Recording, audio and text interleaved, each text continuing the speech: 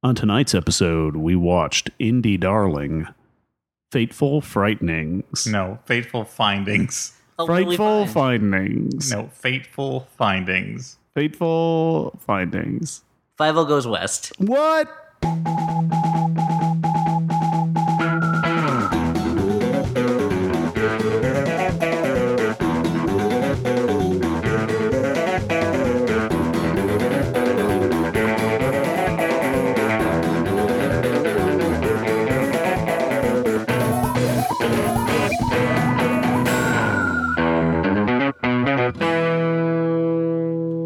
Hey everyone, and welcome to the Flophouse. I'm Dan McCoy. As always, I am Stuart Wellington. And sometimes I'm not me, but today I am. I'm Elliot Kalin. Great. So if you're tuning in for the first time, this is a podcast where we watch a bad movie Hey, thanks for tuning in. and then we talk about it. It's a weird time to interject that, Stuart. Yeah. Hey, friends and new friends, old friends, and you friends. Thanks, Theodore Geisel. Poet laureate of the Flophouse, Stuart Wellington. Hey, for new listeners, maybe you can shut off your brains for a moment. But for old listeners, I just So much is directed to new listeners. Were you just encouraging them to commit suicide? yeah. Just, we'll get back to that later on in Fateful Findings. What? Spoiler alert. What do we watch? Spoiler, you heard it already in the intro. Frightful Findings. For old listeners, I have a little thing I want to address off the top. I wanted just to take a moment to say one personal thing, and that's that my wife and I are separating, and I only share this with you guys briefly so I don't have to talk around the changes in my life and pretend they haven't happened, which I think would be weird. But otherwise, this is obviously a very private thing, and I like to keep it that way. But just because the internet has a tendency to be a cruel place where people take sides on things, I just want to iterate that there are no sides to be taken here. My wife, soon to be ex, but my wife Sarah is the best person I know, and we remain great friends, and we always will. And so I just wanted to say that off the top before we get back to being funny. And also, just, you know, we've had a lot of people write in and say that the podcast has helped them through bad times. And I want to say that the podcast is helping me through bad times, too. So I appreciate it. But Dan, that's that. I think I speak for everyone here at Flophouse Co. When I say that. You mean me and you? Yeah, the two of us will say that we love you very much, and we're here for you. And that what that means in practical terms is if people want to go on the Facebook page and make jokes about this being because Dan's boring or something, then we'll probably blow up your house and kill your pets. So maybe don't do that, okay? You're going to kill Dan's pets? No, not Dan's pets, although I don't like his cat. The pretty people who say those things. But that's just because you're allergic. Let's keep it clean. Yeah, let's keep it clean, Facebook friends. Above the belt. Keep it above the belt. Above the belt. Maybe be human beings on this one. That's not for everybody on the page. Just for a few people who are jerks. But we don't need to dwell on that. I just and now Dan, we didn't watch a movie tonight. What? This is all we're going to talk about. Oh boy. Now we can get back to being funny. I wanted to address that off the top so we can take the bad taste of it out of our mouths by then doing our regular show. Kind of a lot of pressure. So let's take the top off and talk about... Much like this movie threatens to do many times. No, it takes plenty of tops off. You just don't see what's underneath and then those it drops tops. them on the ground outside of frame. Because Dan, look, let's just say one thing. Yeah. I'm just gonna kill the suspense on this one about whether I liked this movie. The movie we watched tonight was Fateful Findings. Fateful Findings. It was Fateful Findings, a movie I've wanted to see for over a year now, I think, since I first saw it advertised online, and it was amazing. Look, you can have your Roomses and your Birdemics. Now I'm a Fateful Findings man. Welcome to Smallvember, everybody. Yeah, that's the thing. This is definitely a Small Timber movie. This is... no, it's a Smallvember movie because Small Timber doesn't exist. This is a movie that I have to tell a little story, which is that... So gather around the hearth, Kinder. Another one of Dan McCoy's movie tales. Actually, hold on for a second. Sorry, I had to briefly pause the recording to grab a letter, which was... Way to pull back the curtain, wizard. I had planned to Wizards and their curtains. I really wanted to watch this movie for Smalltember after seeing the Smalltember. the trailer, and I tried buying it from the person who made it.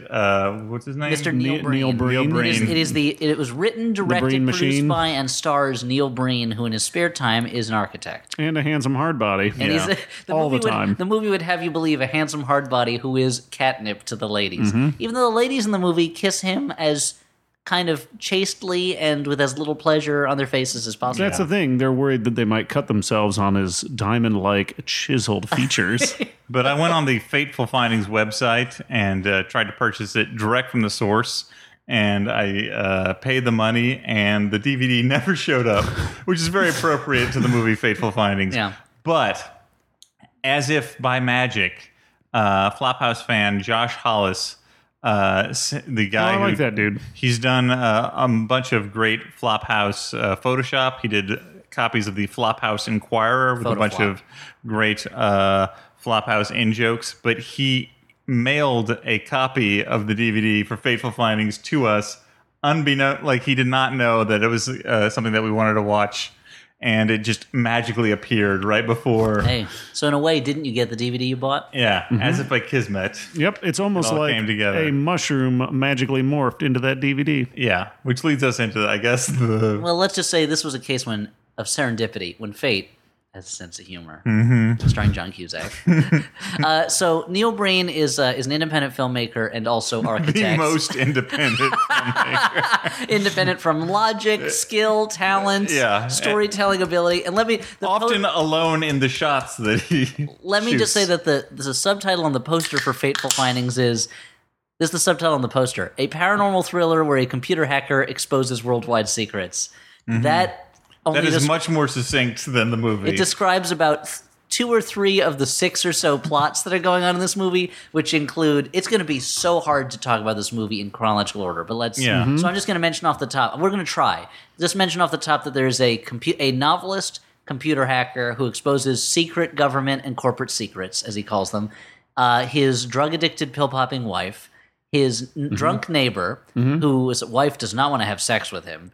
Which is His crazy. teen neighbor, teen daughter of his neighbors who is trying to seduce him. Also, there's a ghost and also magic stone powers. Let's And? not. and disappearing people, just a bunch of random disappearing Disappearing people who we people. don't quite understand. Two who they are. psychotherapists. 2 psychotherapists, one of whom is some sort of paranormal ghost spirit. Yeah, and the like other an whom old is just gypsy woman. not very good at his job. Yep. And so let's start from the beginning, shall we? We begin sometime in the past. There 2 kids are tromping through the woods, as kids do, and they find a mushroom on the ground which dissolves into a magic box of stones. Yep. So we're in like Russo-Finnish folktale territory already. It doesn't do the normal thing that a mushroom does, which is either make someone larger or smaller, or make Super Mario more super. That's makes them bigger. Yeah, Yeah, I guess it's that's just traditional. science. Yeah. Well, the thing is, you want to get the right mushroom. Some mushrooms make you bigger and smaller. Some turn you super. One gives and you like an others kill extra you. guy or something, right? Yeah, Yeah. There's a 1-up mushroom. and very some of rare. them just make you real nice. I don't know what that means. Make you real nice. I don't understand. You know. Like a mushroom that teaches you Wink. etiquette, politeness. Wink. Why's your eye making that sound every time you wink, Dan? That's radio I've got a winking. disease. So they find this magic mushroom, which is not a drug. It's an actual mushroom that's magic. Yeah. They take stones from it, and the girl writes in her diary. It turns into a little box in a bag, and they just keep pushing the They push rope grass. that ties the bag over, and then they cover it up with grass, and it turns back into a mushroom. And by the way, there was a cattle skull that kind of nodded. And after towards finding it. this magical box mushroom, the young girl writes in her diary, "It's a wonderful day." It's a magical day. Oh shit! She writes it like I watched that's a different movie. That's the one thing she writes on the page, like diagonal diagonally. across the lines. It's a magical day. Unfortunately, she and her family are moving away, and a voiceover tells us that she has a bracelet. A voiceover that's important for later. A voiceover from the boy, now a grown man, played by Neil Breen, tells us that he never heard from her again, and he never saw her again at the end of that magical summer. And there's like 8 shots of the car driving away, and the kid running after, waving at it, and the distance that the kid is from the car keeps shifting from shot to shot, and the car is moving at 3 miles an hour as it drives away. Let's just And it's as if he found two children who have never waved before in their life. yeah, they don't. And then he had a dog waving teach like them the how to Queen do of it. Let's just right at the top mention that everything in this movie is done at the lowest level of competency. Everything this movie possible. does is wrong. But it's like in a great way. Like I could not, if I was trying desperately hard to make a movie that was poorly made and was terrible in no sense, I would never be able to achieve it. I would have to unlearn so much basic film grammar. No, Tim and Eric could only dream of making this movie. Yeah. They hope one day to sit at the feet of this Buddha of filmmaking. Like compared to this guy, Tommy Wiseau is like Hitchcock, basically. Like And that is not an exaggeration. The Room is much more competently made than this film. So we flash forward to the present. A guy is walking down a sidewalk. It cuts to a woman. And this is intercut with shots of just random shit that doesn't seem to make any sense. There's a long panning shot, or a long tracking shot, I'm sorry, down the hallway of a storage locker facility. Apology accepted. Thank you. To a magic book on a pedestal of some kind that gold dust is falling on. Okay, cut away from that. We're not interested anymore. The guy's walking down the street. Turns out he's on the phone with his wife, even though we don't hear him talking or see him talking. And she is glad that he's coming home soon. She is at her kitchen sink, which is beautifully decorated with a potted plant and 3 bananas. Outdoor potted plant. It's like they wanted the room to look lived in, so they just added the kind of potted plant you would put outside a back door. Yeah. And 3 bananas. They're on like, a what plate. kind of clip art can I drag over into this shot? He is hit by a car, a Rolls Royce, driven by a very busty lady whose face we never see. we never see. But she is certainly nipply. That's Sure. what we know about her. And now that's what the APB for the police put out for her. Suspect is nipply. I repeat, headlights are on. This begins with the major theme of the movie, which is teasing the viewer with the idea that they might get to see breasts and then not showing them. There are like 4 at least busty women in this movie that they keep 4 at least busty. like they keep showing scenes where they are topless. But they're lying on their chest, lying on so their you see their chest. side, or their back is to you. Or there's 2 different scenes where a woman's shirt comes off, and you just see her feet, and the shirt falls down at her feet. And in With one like of them, a- the with shirt like- makes a thump sound. It's like a flump. Like there's some hilarious sound effects in here. So he's hit by a car. There's blood everywhere on his face. And he's lying perfectly still on his back. He has either- desperately trying to reach his flip phone. And but it's one of those razor phones where like it's open sideways. Yeah, because he's a famous novelist, dude. He goes to the hospital. He has a magic stone in his hand. I don't remember if he's given it or not. They take him to the hospital very slowly. They spend so much time putting an oxygen mask on his face. Yeah. Like if this was an instructional film about applying oxygen masks to the faces of coma victims, like they would do it with more speed. Well, there are also just like 5 people standing in a line saying, "Is he dead? Is he breathing?" And each time that someone says something, it's intercut with a slow panning shot of their feet as they stand there. And there's a shot of a guy going, "He was hit by that Rolls Royce. I'm a witness. I saw it." And the Rolls Royce is right there. It's still there, and it's still got blood all over the front of it. So thanks, you're a great witness. Great. There's so many scenes where it's a close up of someone saying a line, then either a cutaway to a panning shot of something unrelated, or a close up of another person having a totally unrelated conversation. Like it's like Waiting for Godot level like ambiguous dialogue at times. Anyway, so he goes to the hospital. He's got a Phantom of the Opera of gauze all over his face, just like covering half his face. Some people who we figure out are his wife and a friend, because the guy says, "I'm his closest friend." I can't believe this has happened to him. They're there. The doctor takes a long time before he says anything. There's literally a long shot of the doctor, the wife, and the friend, and the doctor is just looking around. And I guess the idea is supposed to be that he's examining the patient, but he's just kind of looking at all the stuff in the room. And he tells them there's nothing he can do. He's there's very little brain activity. The neurologist comes over. She says, he's not my client, but I'll take a look. She feels his pulse and then says, there's nothing, he suffered severe brain He's trauma. comatose. She's as good a doctor as Sean Connery was in Guardians of the Highlands. One guardian of the Highlands. There's just one guardian. Oh. Yeah. But you're right. Maybe she studied under him, like Lorraine Bracco in Medicine Man. And so she took his philosophy of, I'm going to stand next to people and talk about how bad it could possibly be and hope that shocks them into getting better. Yeah. He, fortunately, though, has a magic rock in his hand, and that heals him, I guess. He gets up and walks away on his own. Although maybe he's a ghost based on later things that happen in the movie. Could you don't be. know. Yeah, a magic be. wind blows by, like the wind in the willows or something. Cut to his hallway at home where his... Oh, well, he gets up and we see his butt through his hospital gown. Yeah, this So is the cha-ching. only nudity you see in the movie, despite all the tease. Is his hospital gown open in the back? Because like Tommy Wiseau, low-budget auteurs believe they have the greatest hinders in the universe, and you've got to see him. I mean, when a guy spends this much time in his body, he should show it off. It's a waste. You don't want to cover up that treasure. He's a little bit like a guy who... He's just a normal guy who doesn't really take great care of himself but jogs every now and then. And someone once said to him, hey, if you squint a little, you look kind of like David Duchovny. And he was like, I should be a movie star. Like, if you squint a little, you look like Bob Shea from New Line Cinema. I was gonna say, like, if I look like a little bit, you could be, the lead singer from Rush. Like, he's kind of an Alan Rickman without the dangerous like sexiness that Alan Rickman brings, like more puffiness. except he's got a very sharp cheekbones. Yeah.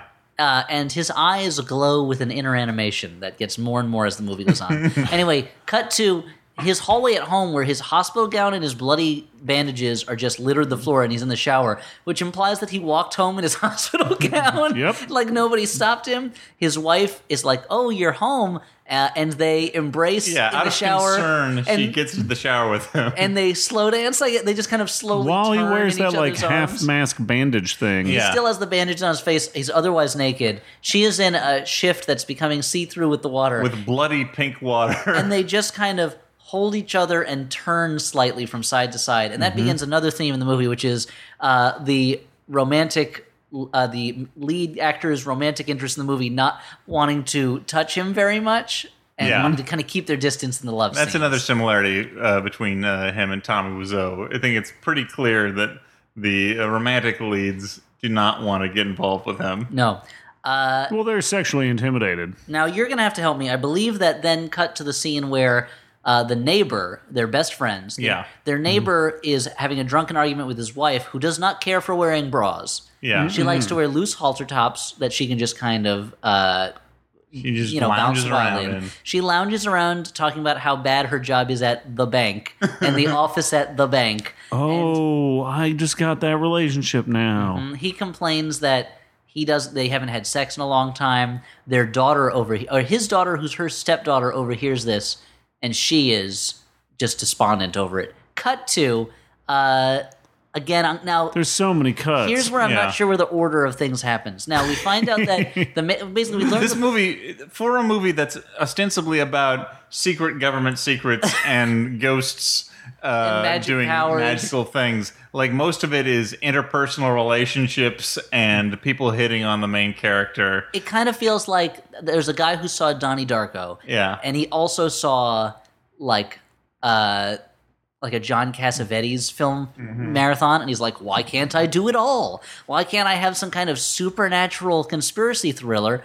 And also, you know what? Throw in these real relationship arguments. And at times it also feels like a David Lynch movie, the way that like there's something seedy and creepy going on, but it's mostly like soap opera stuff, but it's not intentionally that, I don't think. Yeah, I mean, it feels like he directly lifts Angelo Badalamente's Twin Peaks score for most of these scenes. Well, crossed with like weird like Irish flute There's music a lot from of lilting Titanic. Irish flute. That's true. And also that he has dream sequences where he's in like an oozy black room that's never really explained. Which, like we were talking about, there's something about incredibly inept filmmaking that can be inadvertently super creepy because nobody acts like humans at that point. Yeah. They all act like weird mannequins or reptile people that are wearing the skin of humans. It feels like we eavesdropped on a suburb where everyone's an undercover alien, but they're all from different alien species. So none of them know how humanity operates, but they don't want to blow their cover even to each other. Yeah. So here, I'm just going to talk about what happens in the movie in a general sense. I don't remember the order of it. So a lot of the next half hour of the movie roughly seems to take place in his weird office, which is we only see the corner of, and it's just a desk covered in 4 or 5 of the same book and 5 open laptops that are never turned on. Never turned on. All the same Sony laptop. But he types on them and he breaks them and then uses them again later. They're great laptops. They're so durable. They don't even have to be turned on, and you can write. You can do some hacking. You don't even have to type normally. You can just bang at them randomly. We learn he's a computer scientist who somehow became a best-selling novelist. But he's tired of writing novels. He's hacked into government and corporate That's the thing. secrets. When he's realized that he has no more worlds to conquer in the novel game. Yeah, he becomes a super hacker. But Sure. he mentions that he's hacked into these secrets to his wife. Then he mentions it to her again, and she's shocked by it the second time. And she says, "Oh, you're in trouble." Then we forget about that plot for a long time as we get involved with the wife's addiction to the husband's pills that his psychoanalyst has been prescribing. Yeah, there's to some her. kind of addictive pain pills that his psychoanalyst prescribes. We get into that. We get into the alcohol problem of the neighbor. His psychoanalyst who meets him in In a conference room. He walks up a stairway in a mansion and ends up in a conference room. It's a weird mansion, though, because if you look down the hall, there's clearly an exit sign. So maybe it's not a mansion. So I feel like it's a massage parlor or something. It certainly doesn't look like an office building. No, it's not an office. Like it could be a hotel or a spa, maybe. Yeah. And he goes. Even the sign on the psychoanalyst door says "Suite 1111, Doctor So and So," and it's like you couldn't even think of an interesting number for the room. It's just one after. It's just 4 ones. But also, he does his therapy. There's a long conference table. There's 8 chairs in between them, and they each sit on the opposite ends of the table, like that scene in Citizen Kane that's supposed to indicate how far Kane and his wife have gone across. It's like if in Network, Peter Finch was going to his therapist when he went to see Ned Beatty, and Ned Beatty yelled at him about the order of the universe. That's what this room is set up like. Maybe it's a new radical form of therapy where you pretend you're at a meeting, but the distance you sit from each other is a physical representation of the emotional distance between the two of you. Sure, or each chair is filled with one of the monkeys that's on your back. He goes, come in the room. Now let's populate this room with all the people you have issues with in your life. We're going to have a meeting right here. I call it terrible therapy. So the doctor's really pushing these pills. I think because the wife is asking him to so she can get to them. That's never really clear or not. He says no more pills and throws them in the toilet, but she pulls them out again. Yeah, she scoops them out. They have some conversations that are 8 conversations condensed into one conversation. But they keep going back and forth about how she can't take it anymore, and then they reconcile, and then she can't take it They anymore. have sex on his desk, but he that's the most hilarious scene. He starts throwing his computers on the floor and then his papers super slowly. It's not like he sweeps everything off his desk in a fit of passion. One at a time. And she thinks this is hilarious. Never breaking eye contact with her. He sweeps shit off his desk onto the floor. It's like that scene. And he's sweeping laptops off his computer. He's breaking his things. It reminded me more of that scene in Dirty Rotten Scoundrels where Steve Martin is playing Ruprecht, and he's upset, and he slowly drops one thing after the other off the mantle. But then that's how he's doing it. Once he's done clearing the desk, or I guess he still does efforts, they start tearing at each other's shirts as if they're trying to take them off, but they're just kind of ripping them. And that's when They're as we mentioned, playful monkeys. It certainly feels like she didn't realize that this was going to be a love scene. she thought at first she thinks it's a scene where he's trying to attack her, and she's just fighting back, and then she's like, "Oh no, wait, okay, this is your idea of making love because you're a weirdo." So we're going to do these super awkward kisses because she couldn't handle the raw masculinity that Neil Breen is bringing to the scene. Yeah, they're kissing both on the side of their mouths, ramming them together. Maybe it's a situation where the time Jackie Chan had a love interest in a movie and all these women killed themselves. Maybe Neil Breen wanted to spare the rest of. Except he has 3 to 4 love interests in this movie. That's true, but all those kisses seem very forced. They couldn't think there's actual passion there. The kisses are done with all the realistic passion of a reluctant first-time lesbian porn actress who is not interested in being in this lesbian scene, but you got to pay the bills. So she's going to kiss. The tarp's on the ground. You better do something with it. That's the most horrible thing I've ever heard. That tarp doesn't get picked back up until it's been. Look, ladies, What are you going to do? Rake some leaves onto it? No. it's on the ground. We can't put it over a pool. So you better make some use of it. So that's make sweet love. The daughter from next door comes over. Oh, so there's a big barbecue. Oh, they have in and their it house. is big. It's so big. It's so big that several shots are repeated, as if the director doesn't think that we'll notice that they just did the same shot Or that over again. they have a beach umbrella with a sponsor company name on it set up at the head of the stairs of the pool, which it makes no sense why you'd have an umbrella. And every there. scene of the party has like 6 people in it, but the background sound effect sounds like Final Fantasy VII, where Cloud is at like a fucking bar or something. Or like the sound effects from the Beatles. You know my name. Look up the number. Like the party sound. He wants you to think there's at least more than 5 people at the party. Yep. When it doesn't make sense. Well, I mean, I don't even know why he wants you to think that. Like what he's attempting. Oh boy! So the party scene, that's when the movie starts getting interesting. Yeah, it really kicks into gear. Because, so the drunk neighbor hits on the wife. She doesn't want anything to do with it, and to show how drunk he is, she goes, "You're drunk." He's like, "No, I'm not." And then he knocks over a plate full of corn. This is after the wife has taken the main character's whole ear of corn from his plate. So that's the stealing of corn is really a big. It's one of those here. great shots where normally the director would be like, that was super awkward. Let's do it again. But instead he's like, no, let's just keep it. It's weird the way she takes an entire ear of corn off my plate and I awkwardly adjust it so all the chicken doesn't fly off. Also, like when the drunk guy knocks the plate of corn over, you don't see his face. It's like a shot from the neck down from an angle pointing Extreme down. close-up, like the rest of this movie. Of the corn, and then he knocks it over and knocks another thing over, and then he just waves his hands around Yeah, like, it looks like he's whoa, doing whoa, like whoa, a little shimmy, like he's dancing. like he was supposed to have more of a drunk like bedlam scene, but they only had 2 plates to knock over, so he's just kind of waving his hands Yeah, in and the he hope had that to you don't notice he's not knocking anything over. They only had two plates, and he had to stay in frame the whole time. So, like, be drunk within a very specific set of But confines. more importantly, the neurologist that saw him in the hospital shows up. The one who he wasn't her patient, but she would see him anyway. Yes, and I think we find out why. She's wearing the bracelet that the girl... She killed Leah and took the bracelet. No, that is not the inference you're supposed to have. She is Leah. But she looks so much younger than our lead. Well, and this is my theory about that. In addition to being, she was a neurologist on the International Space Station. She spent some time in space, maybe flying at light speed. Okay. And because of the laws of relativity, she has aged at a slower rate than our hero, who is clearly 15 to 20 years older than her. I would think it might be exposure to the magical energies of the black rock that he holds in his hand. That it's aged him somehow? Yeah, that Whereas it's absorbing his life energies. I see. It's like Elric's sword. Stormbringer? Yeah. Yeah, it's exactly like that. Where she found the bracelet of life, which gives her eternal youth. Yeah, like the weird gem bracelet she wears. Yeah.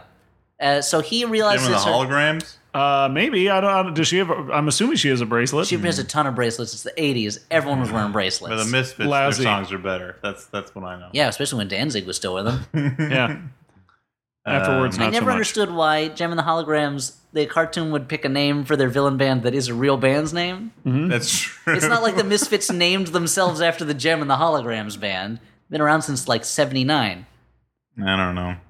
I They just can't never answer heard that. of it? It's like she. Let's get the It'd be creator like if, Jim on the Look, phone. I just want to say the creator of Gem and the Holograms, I'm disappointed in your lack of knowledge about the horror punk genre. yeah. Why don't you pick a brand new name that nobody's used, like the River Bottom Nightmare Band?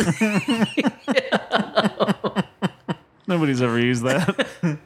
Or Spin Doctors. Oh yeah. If you want to be, super great. So he recognizes her and immediately is so happy and is holding hands with her constantly throughout the party, right in front of his wife. Oh, there's a great part where he's holding her hand and it cuts to the wife noticing, and then it cuts back to their hands pulling away from each other real fast. But the timing is just bad enough that everything is super unnatural. Yeah. So he has found her. They will eventually go frolicking in the woods, and have another one of these weird lovemaking things where a shirt falls on the ground. While his wife... Well, I'm getting ahead of myself because his wife dies of a painkiller overdose, knocking over a glass of water on the bed. Mm-hmm. Yeah, which we're supposed to read, I guess, as white wine, but it is clearly just water. But this is only after.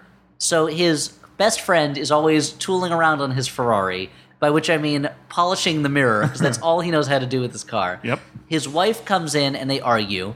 Then the wife leaves and then comes back with a gun. She Yep. says, I'm going to shoot holes all through that car, but then shoots her husband. The daughter runs in and sees that she did it, and the mother is like, Don't go in there. don't go in. You didn't see don't look anything. at it. You didn't see anything. And then the daughter goes, you killed him, really calmly. And she says, you didn't see anything. And then the daughter goes, Dad, Dad, and is running towards him. And it's like, did you reverse the order of those shots when you were editing? Because she seems to she goes from calm to super. Yeah. Elliot, have you ever been in that Surprise. fucking situation, dude? That is a good point. I cannot judge. Where your stepmom shoots your dad while your dad was, I guess, massaging his Ferrari Testarossa? You know what? I have a stepmom, but my dad doesn't have a Ferrari, so I don't think I'll ever. And be then in the that mom lays the gun down near the dead husband. The perfect drops a- crime. The drops a perfect bullet crime. casing. without wiping it for prints or anything. or putting the gun in his hand or anything No. like that. And says, oh, he committed suicide. She already And- burned her fingerprints off in an accident years ago. I see. And other than the daughter telling our hero, my mom killed him, it wasn't a suicide, this is not revisited at all. No. There's no resolution. Never again. Oh, I should mention about the daughter. We forgot to mention that she appears in one of the many almost topless scenes when she just shows up at their pool after the barbecue and is just standing at the top of the pool stairs with like kind of knee deep in the water, just splashing water at nothing. Yeah. Then she takes her top off and calls, From the back. We see her from the back. and calls for Dylan the hero, and he goes, "Ugh, no, you can't do this. Stop it." And then she takes And she puts her top immediately she back on. puts her top on, and then goes to take a bubble bath. I mean, he's a grown, handsome man. There's no way this teenage girl could handle that. No, that's why he says no to her, because she's just not ready. He would destroy He would her. ruin her. She wouldn't be able to walk for a month. Nor would she ever be satisfied with another man. No, she'd never find that sort of joy I don't again. think that's the moral of what happened.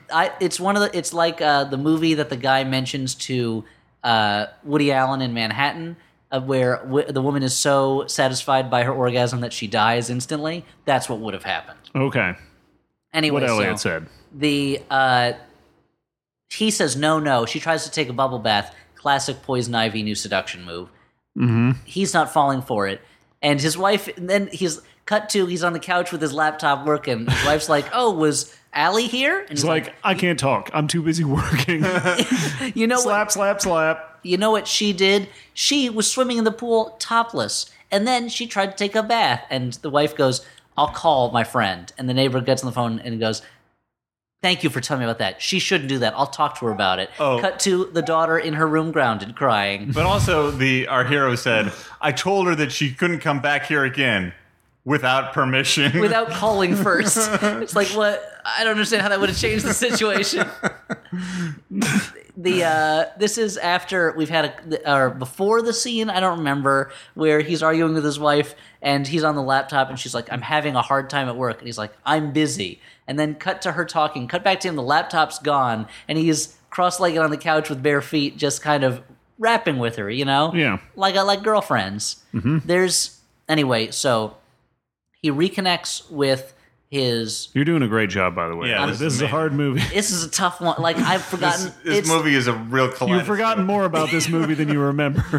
They took a bunch of scenes, put them in a sack, and just shook it up and just emptied that onto some film. So many shots will have a character, like a close-up of a character saying something super weird, and then it will immediately cut to a close-up of that character wearing different clothes, doing something different. And you're like, how much time passed? I don't know what's going on. Is this the same scene? There's a scene where they have dinner with their friends. Where Oh, it's all shot in one shot. it's all one shots, and I don't think it's dinner, because at no point do we see food. she says, "I'll go get the food now." But that's the cheapest way to get around a fake dinner. But they are having so many different conversations with each other, and there's Each line is completely unrelated to the next. That teenage daughter wants to talk about her fucking stupid elephants class. her project about she's almost done with school. They're doing a great project about elephants. It's like, are you in elementary school? Like what? Sure.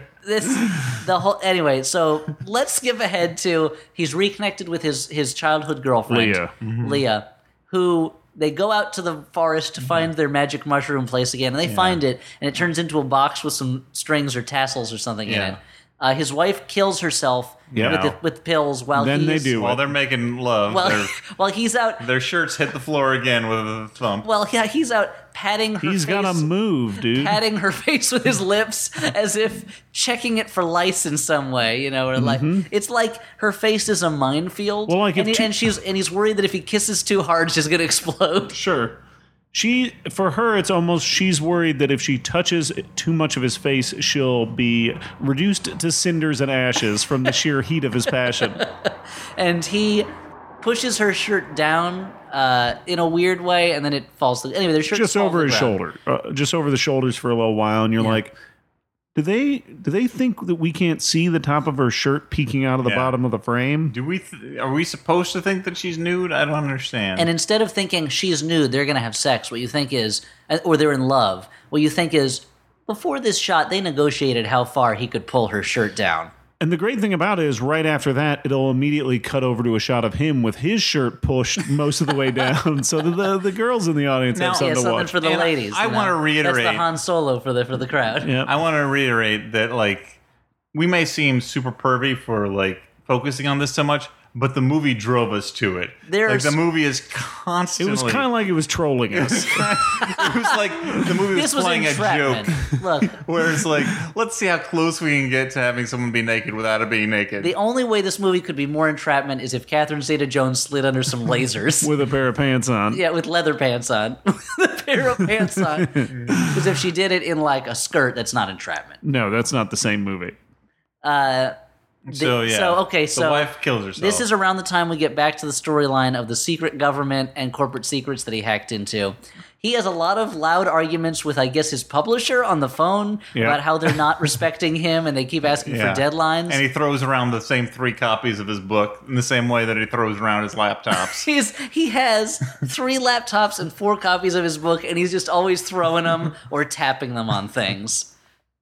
Anyway, there's definitely a scene where he accidentally throws the book at his laptop and it flips over to reveal the spine, and that wasn't in the plan because it doesn't say his name on it. Sometime before this. What about the scene where he passes out and spills coffee on his face? Oh, paper? We forgot. And then he starts making a face like he loves it and he can't get enough. After the car accident, he's having headaches because, of course, he was hit by a car. Sure. And he's like, oh, and he's got coffee precariously placed on the keyboard of his laptop, and he knocks it over, and he falls. It's like his head falls on the paper, and then he knocks the coffee over. Well, his head falls down, and then he's regaining consciousness, and he sees his coffee, and he's like, "Oh, that's what I want, coffee." And he tries to drink it, and it tips it all over his face. And it just spills over everything. But look, instead of being like, hot coffee on my face, his look is like, oh, he's like, my skin is absorbing this precious caffeine. I love it. I needed one of my patented facial caffeine baths. That's what'll make me feel better. He's also begun seeing another therapist by this point, a woman who sits on folding chairs so close to him, their knees are interlaced. Yeah, it seems like they're going to start making out at any second.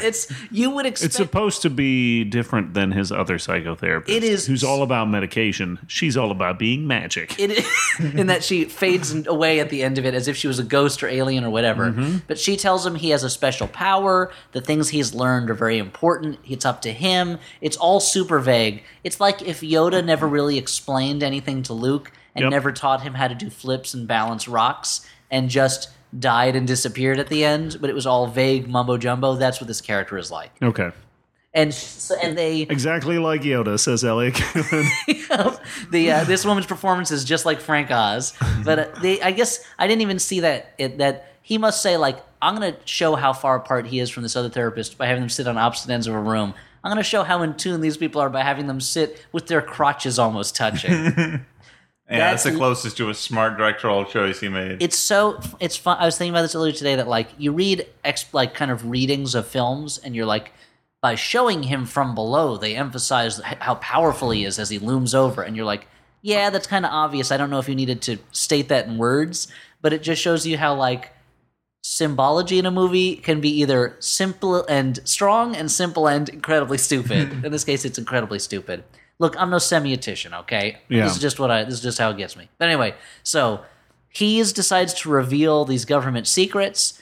There's a ghost that's floating around every now and then. There's a dream sequence where like a weird like ghost or a transparent man like walks into the house and then blood falls on the floor and then he fades away. I don't know what that's all about. We've seen this character a couple times where he's just a pair of black shoes and black pants who fades away and dissolves. I don't know what and he represents mirrors exactly. And pictures shake a bunch. A mirror that's shaking. There's a bunch of scenes where the director, star, writer, producer is nude in that black room. Yeah, and that's the most like Twin Peaksy part. And he's hugging a nude woman whose hair is covering her face. And it seems pretty clear that that woman represents Leah, the girl he's reconnected with, but that Leah did not want to do a nude scene, and so he hired someone else, like Ed Wood, Bela Lugosi, Plan 9 style, hired someone else and then covered their face with something. That's my guess. Yeah. Anyway, he even though his wife just like died. Scott McCloud always says, he expects that the audience is going to be able to fill in the blanks between the two shots. Yeah, that's just filling in the gutters.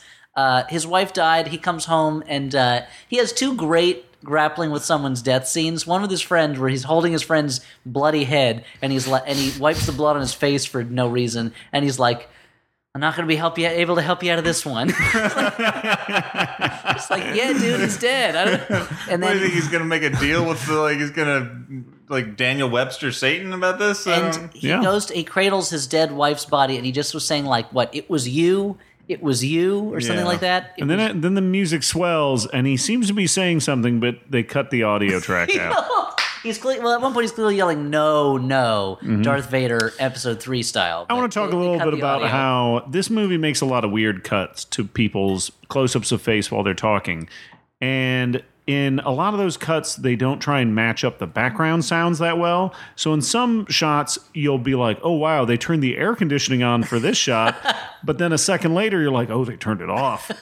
It must have gotten too chilly in that room. It's kind of like take any room tone in this movie. It's like the opposite of the movie Hustle and Flow, where they make a big deal about like turning off the fan before they record their rap songs.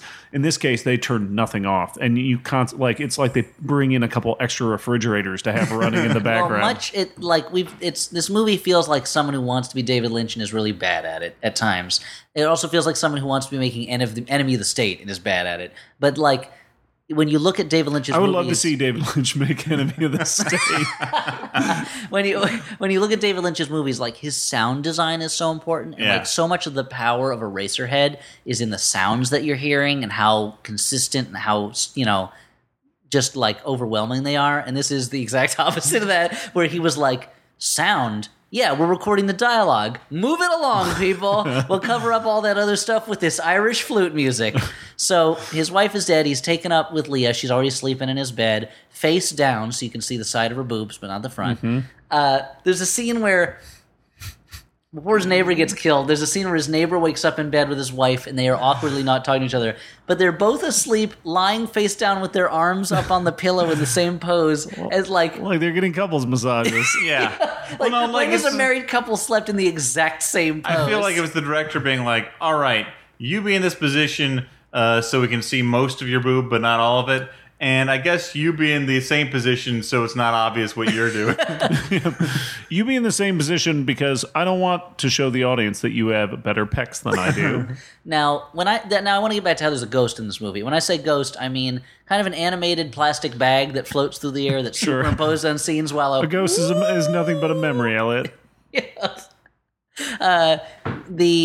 There's just ghosts. This thing just pops up and pops out and doesn't signify very much. It shakes a mirror at one point, and that gives him the inspiration to finally reveal these secrets. He sneaks out of bed so as not to wake up Leah in maybe the funniest shot in the movie, where it looks like he is escaping a one-night stand or something like that. He goes to the desert. She's been kidnapped too. Did I forget to mention that? That at one point she's kidnapped. I forgot that even happened. She is chloroformed and kidnapped and taken to a van at a storage locker place. She's not even in one of the storage lockers. Luckily, during her struggle, she knocks loose a business card from her assailant's pocket that has the directions of where take her to this place. Which makes me realize that the assailant probably spent a lot of time on the phone with the guy who hired him, being like, I lost the card. Tell me where I'm supposed to take her again. I can't put an address into MapQuest. I don't have... No one uses MapQuest. But the hero Dylan shows up and he sees her bag on the ground and he calls her and leaves a long message on her voicemail. It's like, where are you? I'm worried. I see your bag. It's lying on the walk to the house. I looked in the house. You're not in the house. Where are you? Why is your bag on the walkway from the front of the house to the rear of the house? And then and it's only after he leaves this long message that he looks 3 millimeters over and sees the card that says, take her to da-da-da-da-da-da. Immediate cut to a shot that's night for day or day for night. He goes, and what does he like? Kill a guy there or something? He has magic powers now. He helps her escape with his ability to walk through doors and walk. Well, he runs up and hits the guy in the head with a bottle, right? Oh, that's right. He hits him with a bottle, and then he teleports some into street justice. He teleports her out of like a fucking like trailer. Court is adjourned. It would not have been hard to get her out of that trailer without using his magic walk through walls powers. It's locked. He doesn't know how to get in there. Yeah, and he has the black rock. If you have the black rock, you use it. That's right. He's got that black rock. He's the chosen one. Later on, it's a flash drive or something. Anyway, so he skipping ahead a little bit. He goes out to the desert. He talks to some ghosts and a magic book, and they tell him nothing. So he decides he's going to reveal these secrets. These fateful findings, if you will. To coin a phrase. He's standing in front of the worst green screen of the Supreme Court you have ever seen. Ever. In front with a microphone stand. You guys both work for The Daily Show and use a lot of green screen and shit. I don't work for The Daily Show. But you have worked for The Daily Show. Super true.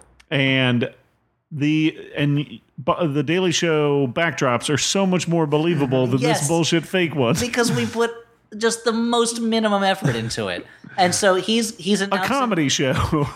He announces, well, this movie's pretty funny. It's a pretty big comedy show. True. Like this is the funniest comedy I've seen in a long time. I think Dan, you said it's the funniest comedy movie in years.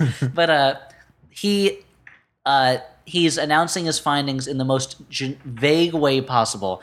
All these secrets, governments have committed secrets. There's been hypocrisy and crime and corruption, all these companies. We've got to hold them to justice. The justice system has failed. We cut to a lot of shots of cameras set up to watch him with crowd noise laid over it. Yeah, but no visible people. So it seems like the microphones are making all these noises. That are cheering and clapping. At one point he goes, I have all the documents. And you hear applause. And he says, I have the documents here. And he holds up that black stone and I'm going to release them.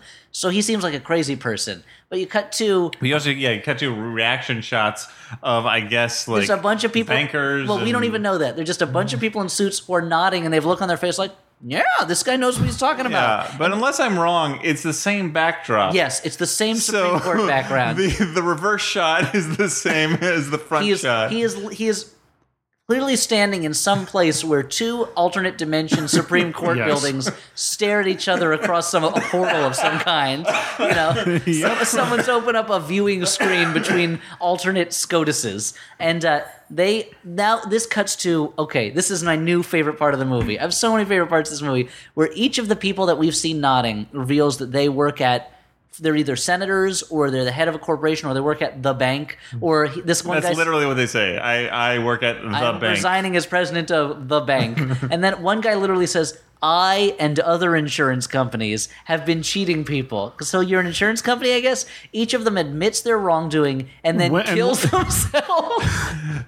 Two separate of them just pull out a gun and shoot themselves on the Supreme Court steps. And you would think that somebody... They're like, okay, let's sweep them off there. Okay, next person, come on up. Someone would rush in and stop them. And the second guy was like, I was going to shoot myself. Now I look like I'm a copycat. And you cut to the rest of them. One guy hangs himself. One slashes his wrists in a hilarious scene. Yeah. One guy... the guy who slashes his wrists is the only one they actually show getting zipped up in a body bag. And that's because he was fighting a guy from Cobra Kai. Oh, okay. And they literally put him in a body bag. Oh, wait, is that going to get him disqualified? I think so, yeah. One guy takes pills in his car and then smiles as if dreaming sleeping and having the dream of fairies and angels as his head slowly falls to the steering wheel. It is like if it's like in The Godfather, the baptism/massacre scene, if that was so super crappy. Like, that's the way this is done. It's so funny. Anyway, that having been accomplished... That was hilarious. We were fucking cracking up. We were laughing so hard. That being accomplished, he and Leah return to the woods and remember their childhood selves. And that's it. Everyone's saved. Evil has been wiped out of the world. A bunch of innocent people died. I guess they walked to Valhalla or something. I don't know. Yeah, they crossed the Rainbow Bridge. Boromir was... No, Boromir's not Asgardian. That's I mean, Boromir should be in fucking Valhalla, dude. He killed all those orcs. But he admitted his wrongdoing. I just want to say, this episode of the Flophouse has had the fewest tangents, I think, of any. Because this movie was so mean. We're trying to wrap our brains around it. Like, we should have watched this movie at Christmas or any other gift-giving holidays, because, like, I cannot advise you enough to turn off this podcast right now and go watch this movie. I think we need to go straight to Final Judgments. Good movie? This is like, a good, bad movie, a bad movie, a movie kind of like... I say that this is... Yeah, move over The Room and Birdemic, and this is a good bad movie. While I was watching it, I'm just like all I was thinking about was like the people I want to introduce this movie to. Yeah, I can't wait to show this movie to my parents. Like, my parents who will have no understanding of what they're watching. It is the goodest bad movie I think maybe I've ever seen. Like, I can't even, like, I feel like we've gone through the whole movie and we've barely scratched the surface of how, it's like, I've never thought I'd say to someone in describing a movie, it's like The Room if Tommy Wiseau was bad at making movies. Like, that's what it feels like to me. Like, it lacks the polish of Birdemic. Watching this movie was like that moment when Baby Houseman gets picked up by Johnny Castle at the end of Dirty Dancing. And she's flying for but a moment, and she thinks maybe in her head, maybe I'll fly off into outer space. I think you're reading a lot into that movie. Well, I was thinking about, like, while I was watching this movie, I was thinking about, like, what makes the difference between a bad movie and a good bad movie. And the thing about a truly, like, great good bad movie is if a movie is really bad, you have no idea what's going to happen next. Yeah, that's true. Like a mediocre movie, you always know what's going to happen next. Here, like, it's just like, this is done by a madman. Only in a truly great movie or a truly bad movie are you constantly surprised.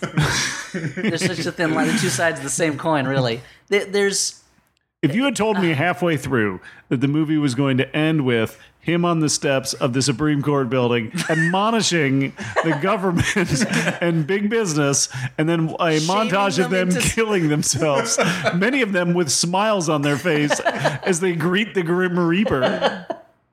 I wouldn't believe you. Yeah. It's like, the only way to explain it is if he literally was he's like one of those guys who makes new languages in his spare time, and he's like, I'm going to invent a new way of making films. And maybe I'm going to have to grope in the dark for a time as I reinvent the primitive history of filmmaking to create a new type of storytelling grammar. But I think, you know what? I'll do it how long as it takes. And this was his first try. Like, oh boy. Man, it really, I feel like we've said this about other movies, but it feels like a guy who had a movie described to him and was like, yeah, okay, I can make that, and then just tried to do it. Oh, Neil Breen, like, you're my hero now.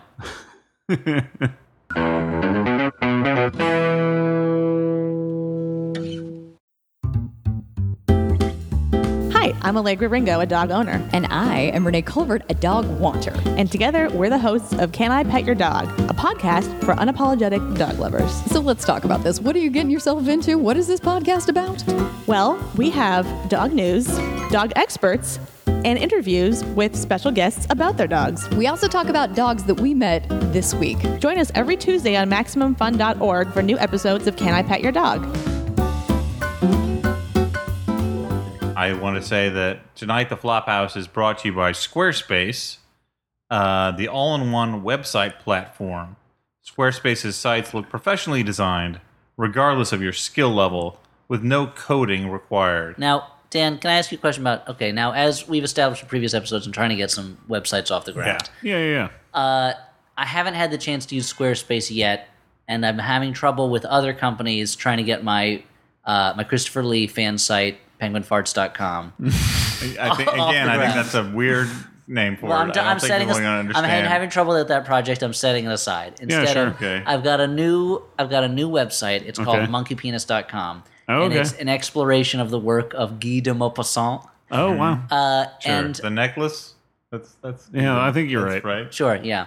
Anyway, what I really like about him most is that his name is Guy, but it's pronounced Guy, like a karate gi. Yep, it's the outfit a karate guy clarified wears. butter that's used in Indian food. Sure, I don't know. Anyway, so is Squarespace the place I want to? I need a simple all-in-one solution. I want my website to look the same on phones and laptops and iPads without me having to recode it every time. You were just telling me the other day you really want responsive design. Incredibly responsive design. I want it to be as responsive as a lover who knows every inch of your body almost better than you know Well, it. you're in luck because that is Squarespace. And you can start your free trial today with no credit card required at squarespace.com. That's another thing I wanted to ask you. My credit cards were taken away from me. Okay, well, I mean, eventually you're going to be in trouble. I think at some point you're going to have to pay for this. But I want to start it up without a credit card. Can I do that? You can. Because No as I credit said, card required. what happened was I went to a snooty restaurant, Okay. and when I went to pay, I must have overdrawn on my account because they literally cut up the card in front of me Yep. with scissors. What was crazy was that they were charging so much, and there were like 3 sprouts on that plate. Yep. And it was the evening of Force Friday where Elliot spent all his fun bucks on Star I Wars had dudes. to buy every one of the Lego Star Wars sets or some shit because Take it easy. all that some people have in their lives. Anyway, so Calm down. sorry, I read an article about Force Friday that got me really mad. So Dan, Squarespace can help me with that. I can get in easy and see if it's the right thing for me. It sounds like it's really great. Is there some kind of code that I could use for discounts? Indeed. You can use the offer code FLOP, that's FLOP, to get 10% off your first purchase. Now, I want to start a website that's a tribute to Neil Breen, writer, director, producer of Fateful Findings. That's called almosttopless.com. You think Squarespace is the place I could do You that? can do that easily with Squarespace. Responsive design? Yep. And I don't need to know coding. No. You don't need a credit card. Well, how's their tech support? It's excellent. And you can use the offer code FLOP to get 10% off your first purchase. But I don't need a credit card, right? No. Can I Squarespace. pay by money order? You can. I don't know if that's true. That seems like a I'm just promise we making shouldn't be stuff up. making. That's I'm just trying to get making you to something shut up. I'm trying to get you to shut up. So squarespace.com, offer code FLOP. Yeah. Build it beautiful. But moving on. No, you should say like this. Build it, beautiful. Build it, beautiful. Like you're a detective. So we should move on to letters from Guys, I That's- just want to say that's this what has been great so far. Oh, thanks. Oh, thanks. I think, Dan, that's what I would have said to Elizabeth Warren Roebling, the woman who was really responsible for making sure the Brooklyn Bridge happened. She'd be like, my husband, he's stuck in bed now and he won't leave bed for years after his nervous collapse and the bends probably, and I have to oversee this major construction project. What should I do? And I'd say, build it, beautiful.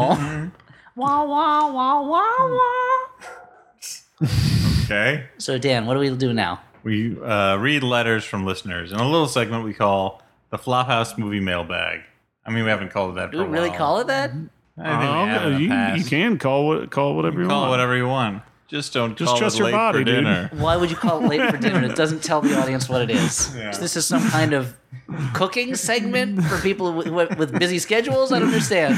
Why are you so touchy about being late for dinner? And look, the letters are very hungry. They're so hungry, guys. Wow. Hungry for a song? Hungry for souls. You mean songs, right? Yeah. Open that mailbag, open it wide and dive inside. There's letters inside. Hey, don't hide from the letters inside. There's letters inside the mailbag. Who are these letters for? Let's take a look. It's my neighbor's mail. Open it up. I'm a nosy guy. Huh. They're in arrears. They're losing their house. This is sad news, and I wish I didn't know it. Glue that letter back shut. Slide it under their door. When the house goes up for auction, buy it up and then sell it for more. Flipping houses, that's where the money is. Flipping houses in today's market. Buy a house cheap, fix it on up, sell it for more. The business runs itself if you know how to fix a house. With letters. Brought to you by Property Brothers on Yeah. HGTV. That was one of the songs that sounded most like a TV theme. I was going to say that, but even before, I was going to say they all seem to have the same tempo. They're all pretty much Da da the da same. da da da da. so this letter goes, I'm a big fan of your show. My favorite flopper is Elliot. Thank you. I'm Yay. hesitant to say this because I'm afraid it will lead to this letter not being read because of Dan jealousy. If I say that I'm a wife and that I have a butt, will that win me over in the eyes of Pervisoid number 1? I hope so. Anywho, I'm not sure about Dan and Stewart, but I've heard Elliot say We're he's pretty not terrible. a fan of... I've heard Elliot say he's not a fan of Seth Rogen, Jonah Hill, and Judd Apatow. They're okay. I mean, I'm not. They're not. They don't float my personal boat, I feel that between those three which people... floats on the waters of Lake Champlain. You get a majority of the comedies that are released in theaters today. What are some of your favorite comedies that have come out in recent years, and what current comedians are you fans of? Thanks, Mallory, last name withheld. P.S. Thank you for continuously mentioning the film Baby, Secret of the Lost Legend. I had completely forgot about that film and was glad to be reminded of the movie from my youth about a baby dinosaur. A lost legend. So Now found at modern your local video store. modern comedies, other than Fateful Findings, that we enjoyed. Are there any? I mean, I like the Trip movies. Yeah, I think that we've mentioned before that we all enjoy the Edgar Wright. Yeah, the Cornetto trilogy stuff. Sure. Mm-hmm. Those are good ones. I guess recently, like to reference Judd Apatow, I liked Trainwreck quite a bit, I still haven't seen that yet. and I like Spy a lot too. I've heard good Which things about that I felt too. was like the people involved's probably best work. Yeah, when I watched that movie, I sort of thought, like, at the beginning, I'm like, okay, well, this is not as good as it was advertised. Like, it felt very rote, and then as it went on... Yes, they wrote it. How many times have I one. done that joke now? Like 10? At least once before. But as it went on, I appreciated it. But Jason Statham makes a face-off joke. No, she's terrific. I And- liked Rose Byrne? Byrne. McGowan? Bernie? Yeah. I have to Yeah, admit, Bernie, starring Jack Black. And Allison Janney's in it. She's great. I have to admit that I don't see a lot of modern comedies these days, partly because I've had so many experiences of not enjoying them, and that keeps me from going to new ones, and I should break that habit. I should be willing to risk my time on a modern comedy. You just stick with old-timey comedies like Revenge of the Nerds, Yeah, starring nerds. Old starring the nerds and featuring Revenge. Also starring cameo appearance by Of. I'm trying to think if there's like a recent comedy that I thought was really, really funny, and I mean, What We Do in the Shadows was fucking great. but I haven't seen that yet. But you should. It's great. I want to see it. My TiVo's full of Czech New Wave films. I got to watch those first. That's not comedies. Some of them are very funny, just like TBS. Do you like me? Check New Wave. So this letter's goes like this. It says, "Listen here, I think this letter goes a little something like this. listen here, Kalen. What? This is such a turnaround from the last one. You said your dream was to be a Popeye spokesman. Well, buddy, here's your chance. I'll make this quick. Spokesman.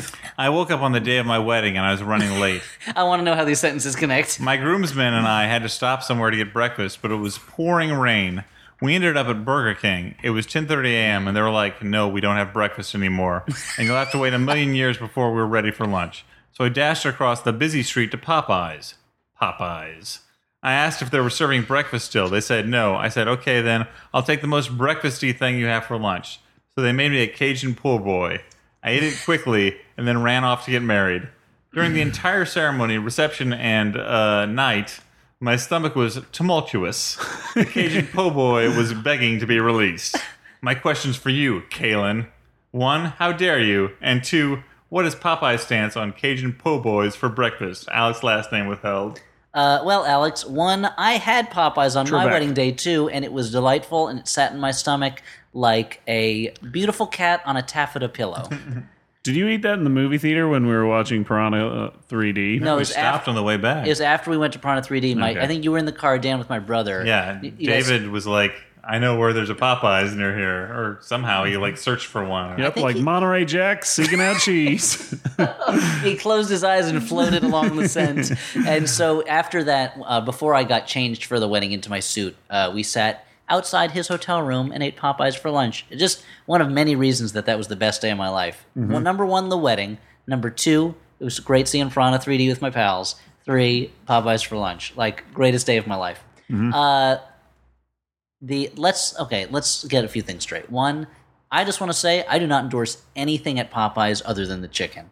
I don't order anything other than the chicken. I don't care for their other stuff. What about their Nolan-style red beans and rice? Well, that I eat as a side dish every time, yes. But that's... to quiet your tumultuous stomach filled with chicken. Yeah, I don't know what the deal is with your tender tummy that you couldn't handle that food, but also, dude, where are you getting married that there were fast food restaurants and no bathrooms? Deal with it before the ceremony, guy. Come on. Or at any point during the reception, step aside and use the toilet. It's your day. No one can tell you no. Yeah. Maybe he didn't want to have to unlimber all of his wedding equipment that he was wearing. Yeah, undo his whalebone Wedding corset. equipment? Yeah, Like a cod piece? What? Yeah, why not? in like one of those proton packs that you wear. Yeah. Some kind of steampunk gizmo. some kind of Deathlock armor. Sure. Yeah. Your experience was not a good one. I take it. Try Popeyes again. Get the fried chicken. And deal with it. And as a breakfast food, fried chicken is great. I've eaten cold Popeyes fried chicken for breakfast many times. You mean Put on some waffles. You should just go up and order the Kalen special, which is a 4-piece mild. Thank you. With Stuart, rice and nice. beans. With no drink. red beans and rice on the side. No drink, biscuit. And then also... Spoken as a man who has often picked up Popeyes for Elliot. It's on the way over to record this, actually, it was funny. A guy stopped me on the street and said, "Are you Elliot Kalen?" And I was like, "Yeah." And he said he's a Flophouse listener. And I go, "Oh, thanks." He goes, "Yeah, the Popeyes was a giveaway." So I had a bag of Popeyes in my hand. Here's the thing. When I was young... And the goody look on your face where you're so excited. that I was licking my chops and rubbing my hands together. Like a cartoon wolf staring at Red Hot Riding Hood. When I was a young man before there was a lady in my life, I would frequently on weekends get a box of fried chicken on Friday night. That's my food for the weekend. So I'm having it for breakfast 2 days in a row, and it was fantastic. Am I alive today to tell the tale? Somehow. Yeah. So continue. That malcontent has been disposed of. Yeah. So this next Popeyes letter forever. goes, "Help me be better at being dumped. Obi-Wan Kenobi. Dear Flophouse, I recently got dumped and I'm grateful to your podcast for helping me not act like an insane person. Whenever I want to call my ex-boyfriend, I instead make myself listen to a Flophouse episode. Soon I am laughing and don't care about my ex-boyfriend anymore because he was not as funny as you are. Especially Dan, who is my favorite, and Elliot, who is my other favorite. Sorry, Stuart." It's okay. I'm the garbage one. Unfortunately, Usually the ladies love cool Stuart. she says, "The recent Teenage Mutant Ninja Turtles episode was not up to standard, in my opinion. I got distracted and ended up calling my ex-boyfriend, who now thinks I am crazy. This is too much pressure to put on us. Please help me be better at being dumped by only having A+++ episodes. For example, the Transformers episode, or the That's My Boy episode. Thank you in advance, Maggie, last name withheld." Maggie, you're too good for that guy. You kick him to the curb and forget about him because there's plenty of fish in the sea. I don't even know why you're listening to this episode. You should be watching Fateful Findings. You watch Fateful Findings, you'll be laughing so hard, you'll be like, boyfriend who? Doesn't exist. Boyfriend what? I want to be with that Neil Breen, Yeah. who all the ladies want to lightly peck. And you should only be dating boyfriends from the Boyfriend Academy, Oh, you mean as boyfriend taught by school? Shelley Long. AKA, don't tell her it's me, university. Yep. I guess she is the teacher.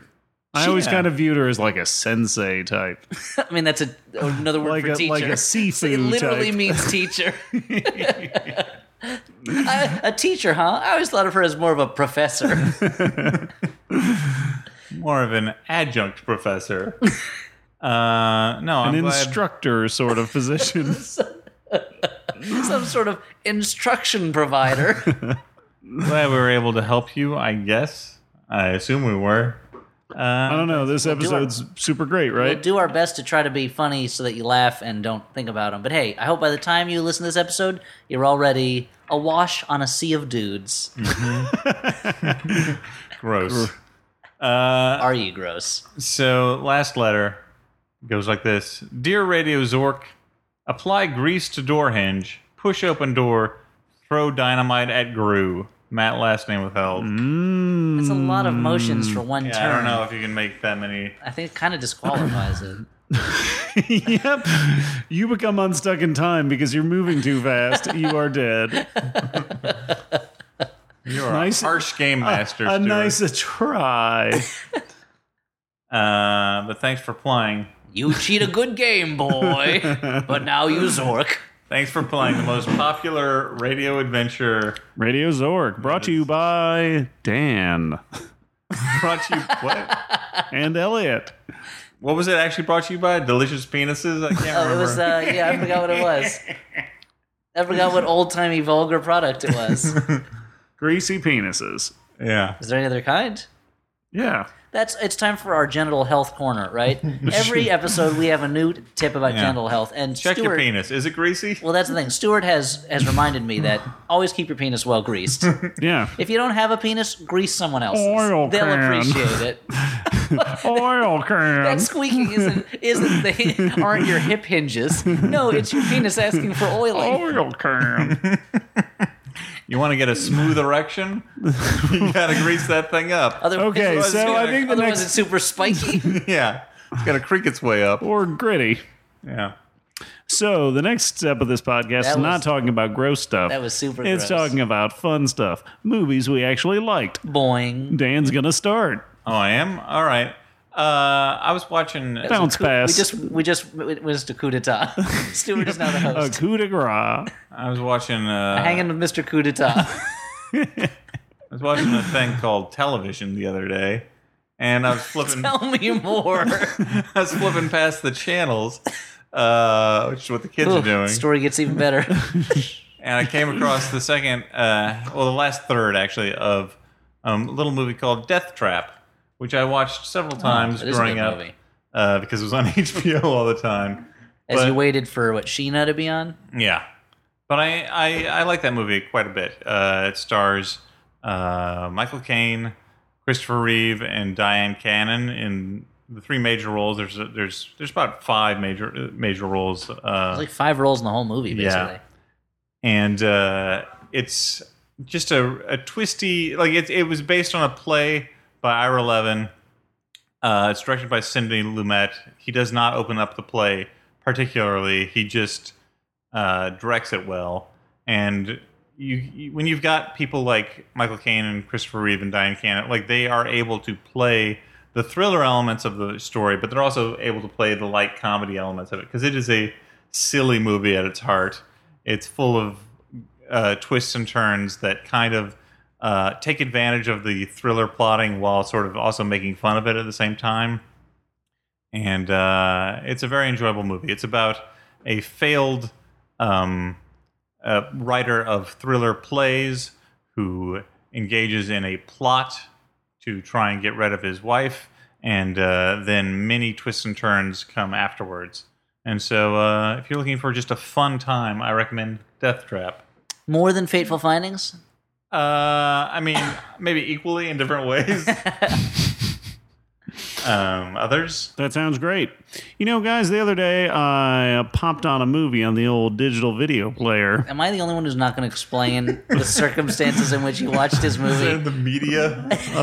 I fired it up, and boy, did I have the time of my life. Now, I cracked a couple of Is that a beers. reference to a song? Yeah, he did Dirty Dancing. I never Nobody felt puts that this way movie in a before. corner. You This know, movie was I like looked The through. Wind. It's out of my league. I looked through every open door, and I watched Spike Lee's Inside Man, Not what I expected. which is a great little thriller. It's got an amazing show-stopping performance from my man, Clive Owen. Clive the Chive. Clive Owen. Hello, is it me? It's me, Clive Owen That's a today, good Governor. movie. It shows a path for Spike Lee's career that he decided not to take. It is. think would've I mean, it's super impressive that the guy turns out what is basically a Hollywood thriller, and it's just super great, competent, and fun to watch. I mean, it's not as good as Denzel like, Washington is draped in the best Steve Harvey suits. I want to say it's not as good as obviously as The Taking of Pelham 1, 2, 3, but it's got The remake. certain. It's got some of the same flavor in that it's really like a New York thriller. No, I would say Inside Man is the closest to a remake in terms of spirit of the Taking of Pelham 1, 2, 3 because it is a crime movie that has a really good thriller plot and it's really suspenseful, but it does give you a picture of what life in New York at a certain time is like. Like it captures little things about kind of post-September 11th New York in a way that no other movies I feel like really have, except like the 25th Hour, which is all about post-September 11th New York. And also Spike Lee. And it's also Spike Lee. And it's got a great cast. Clive I don't know if I mentioned it has Clive Owen in it, Denzel, Jodie Foster, Christopher, my man Plummer. Just raw dogging it. C to the P. Chiwetel Ejiofor is also in there. He is totally in it. People say ICP means Insane Clown Posse, but for me, there's only I, Christopher Plummer.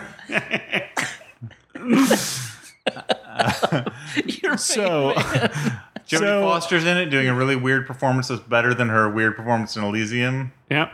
So Jodie Foster's really good in it. I know, but she's like very mannered. She is borderline omniscient mystical being in some ways, but like she's like a wind elemental, like Dame Judi Dench in that Riddick movie. It's like Jodie Foster is playing a non-crazy version of Gillian Anderson's character in Hannibal. Mm-hmm. Yeah, where there's just something off about her.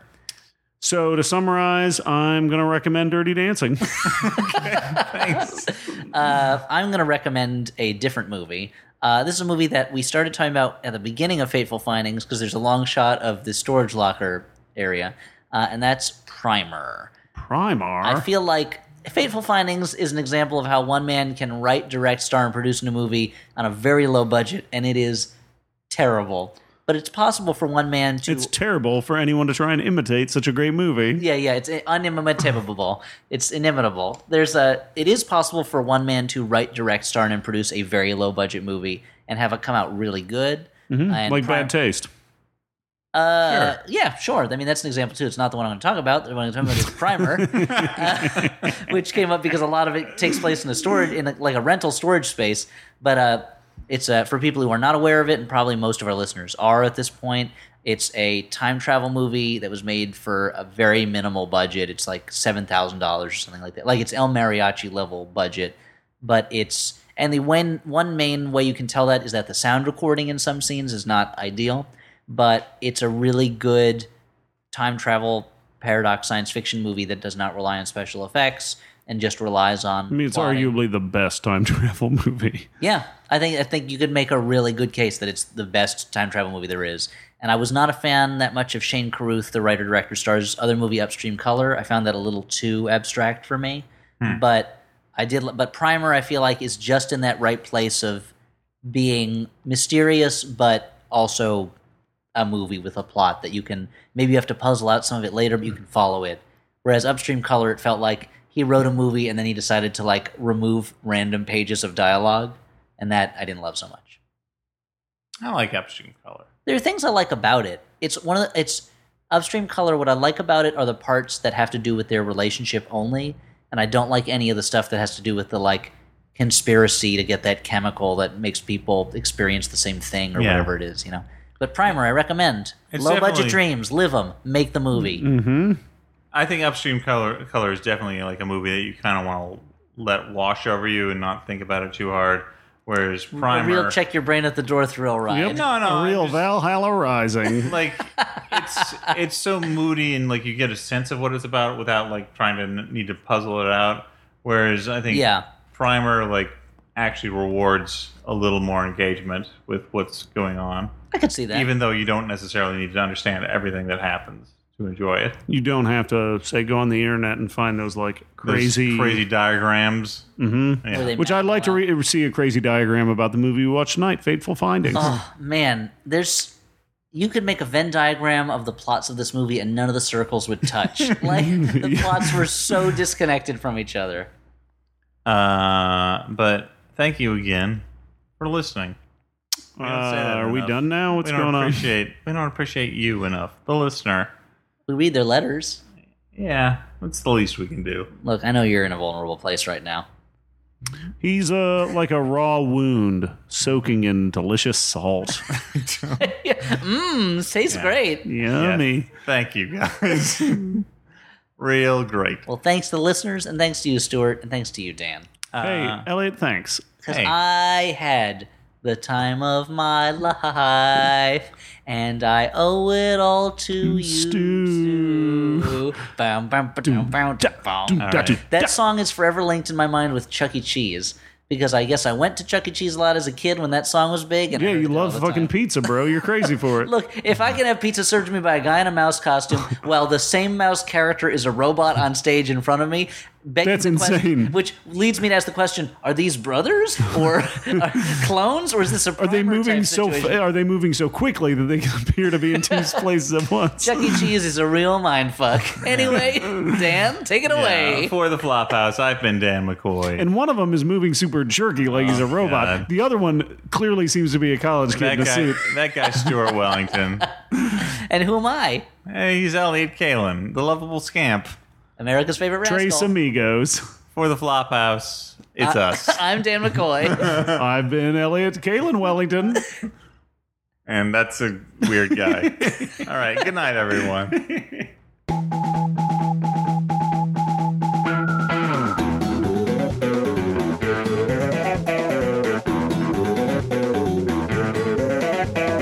It's okay. How are our levels? Fine to me. I'm on the wood level of Mega Man 2. Whoa, that's dope. you With get the Leaf leaf Man? shields, Yeah, Leaf yep. Man.